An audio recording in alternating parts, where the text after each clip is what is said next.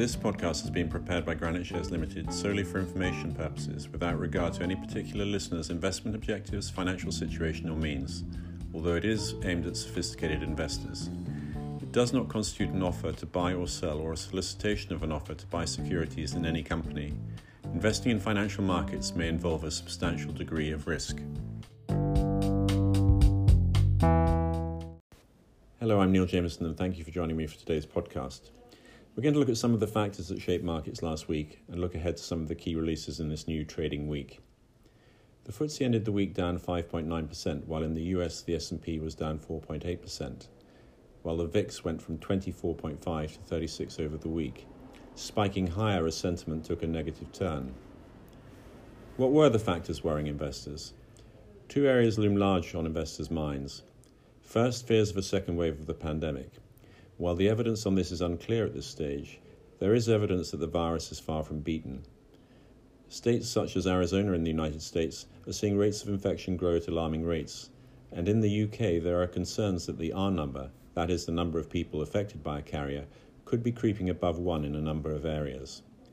What is concerning investors is the possibility that a second wave could force countries back into lockdown at worst, or at best mean that economies will operate in second or third gear, so that the recovery remains anemic. On the economic front, there were harsh warnings from the OECD about economic prospects, where they see GDP being severely reduced in 2020, even without a second wave, but where a second wave will only exacerbate the looming unemployment problem. It was, however, a dovish Fed that really made investors jittery. They indicated that rates would remain on hold until the end of 2021, and that they would increase holdings of Treasury securities, agency mortgage-backed securities, and agency commercial mortgage-backed securities, at least at the current pace. The Fed is projecting a GDP fall of 6.5% for 2020 and an unemployment rate of 9.3% in the fourth quarter. Jerome Powell highlighted that you would see significant growth in coming months as people return to their jobs, but you're still going to face a probably extended period where it will be difficult for many people to find work. Powell's comments at the press conference elicited a tweet from the White House, which started, "The Federal Reserve is wrong so often. I see the numbers also, and do much better than they do. We will have a very good third quarter, a great fourth quarter, and one of our best ever years in 2021. Time will tell." Apart from Rio Tinto, all the companies tracked by Granite Shares exchange-traded products were down on the week. The defensive stocks, in particular AstraZeneca, BAE Systems and Diageo, all held up best, while cyclical stocks were the ones under most pressure. The worst performer on the week was Barclays, which was down 10.9%, followed by BP and Lloyds Banking Group, which received a £64 million fine from the FCA for failures in relation to their handling of mortgage customers in payment difficulties or arrears. Rolls-Royce demonstrated how geared it is to the expectations about the broader economy. It was up 11.9% on Monday before 3 significant down days, which left it down 8% on the week. It was a relatively quiet week on the corporate news front.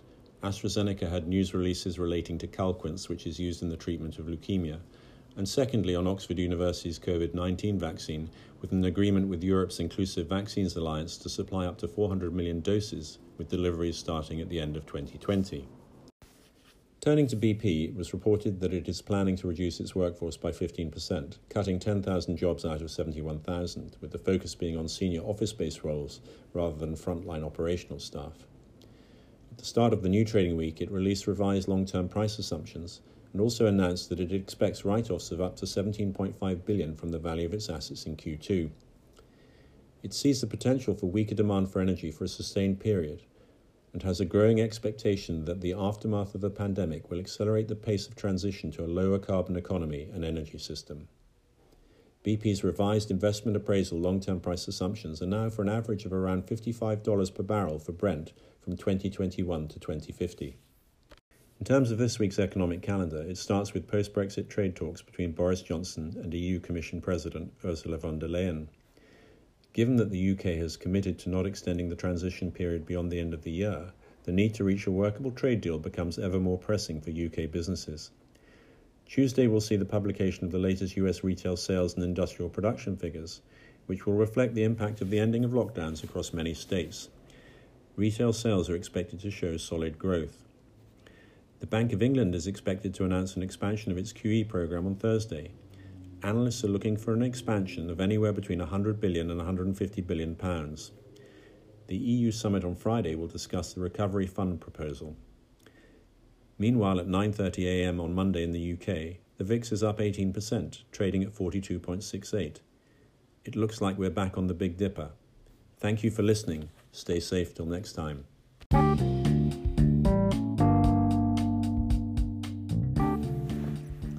Important information follows.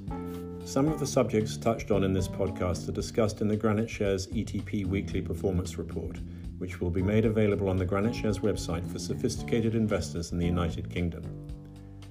This podcast has been prepared by Granite Shares Limited solely for information purposes, without regard to any particular listener's investment objectives, financial situation or means, although it is aimed at sophisticated investors. It does not constitute an offer to buy or sell or a solicitation of an offer to buy securities in any company. The information in this podcast is not an investment recommendation and it is not investment, legal or tax advice, or an offer or solicitation to purchase or sell any financial instrument, and should not be relied upon in making an investment or other decision. Investing in financial markets may involve a substantial degree of risk. Past performance is not a reliable indicator of future results. The value of an investment may go down as well as up and can result in losses, which in the case of Granite Shares exchange-traded products cannot exceed the amount invested. Investments may involve numerous risks. These include, but are not limited to, company, general market, credit, foreign exchange, interest rate, geopolitical and liquidity risks. Granite Shares accepts no responsibility for any loss or damage resulting directly or indirectly from the use of this podcast and any related content. Granite Shares Limited is an appointed representative of Duff & Phelps Securities Limited, which is authorised and regulated by the Financial Conduct Authority. Please refer to the Granite Shares website to read the full disclaimer, graniteshares.com.